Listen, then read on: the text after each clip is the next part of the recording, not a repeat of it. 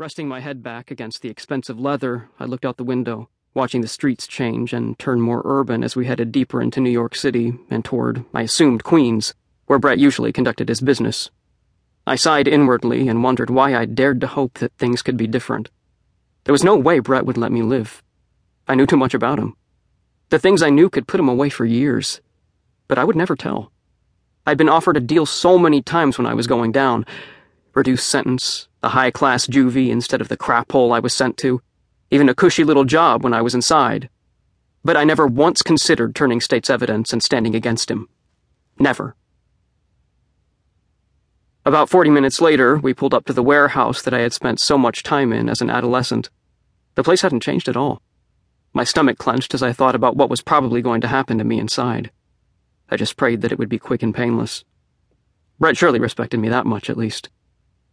"Come on then, kid, let's go," Ed urged, climbing out of the car. The sounds of the angle grinders and welders from the warehouse chop shop were like familiar music to my ears. I'd spent way too many hours of my childhood here, learning how to remove serial and chassis numbers so that we could sell the cars that I stole to order. I was the best car thief in Brett's organization.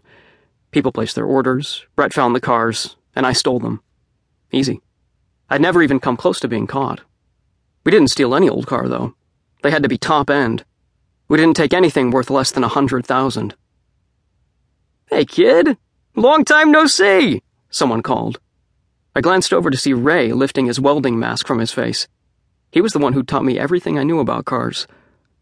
I walked over and gave him an awkward hug while he patted my back affectionately.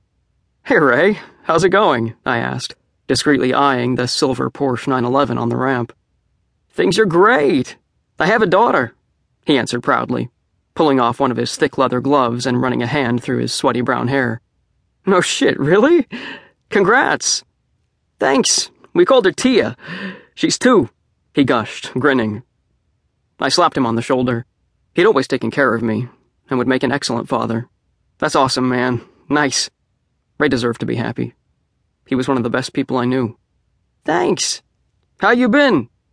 His eyes drifted over me slowly, probably checking for any cuts or bruises. I shrugged. "I'm good. I'm about to go see Brett. I'll talk to you later. Maybe we could grab a drink or something?" Now that I was trying to go straight, I wanted nothing to do with anyone in this world anymore, but Ray was the exception. I thought of him as a big brother, and would love to keep in touch with him. Well, if I survived the next few minutes, which was highly doubtful. "Absolutely. Here, I'll give you my number. Call me and we'll sort something out. You have a place to stay? You could come and stay with me and Samantha. She won't mind. You can meet Tia," he offered, already scribbling his number onto a scrap of paper and holding it out to me. I stuffed the number in my pocket as I spoke. "It's okay, I've got a place. But thanks anyway." "Kid, come on. You know boss doesn't like to wait," Ed called behind me. Sighing deeply, I gave Ray another man hug before following Ed. I felt like I was taking the long walk to my death. I thought about my life as I climbed the stairs. My 18 short years of life. Wasted. A pile of shit. What was the point in even bothering? To be honest, for about 15 of them I'd wished I was dead anyway, so maybe this outcome wasn't too bad after all. At least this way I wouldn't have to try to change. Changing would be hard. Probably the hardest thing I would ever have to do. Maybe I should be grateful that I was about to bite it. I stopped outside the office door, waiting as Ed knocked.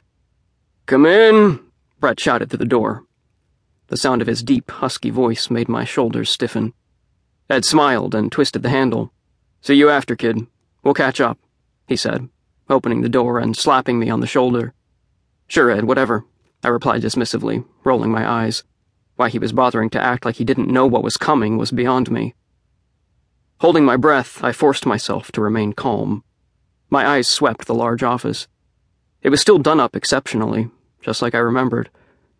Brett's overly large antique oak desk still had pride of place in the center of the room. There were expensive vases and statues behind him, and even the houseplant on his desk looked exotic. Brett Reyes liked the best. He always had. Brett stood up from behind his desk, smiling warmly at me in his expensive gray-tailored suit.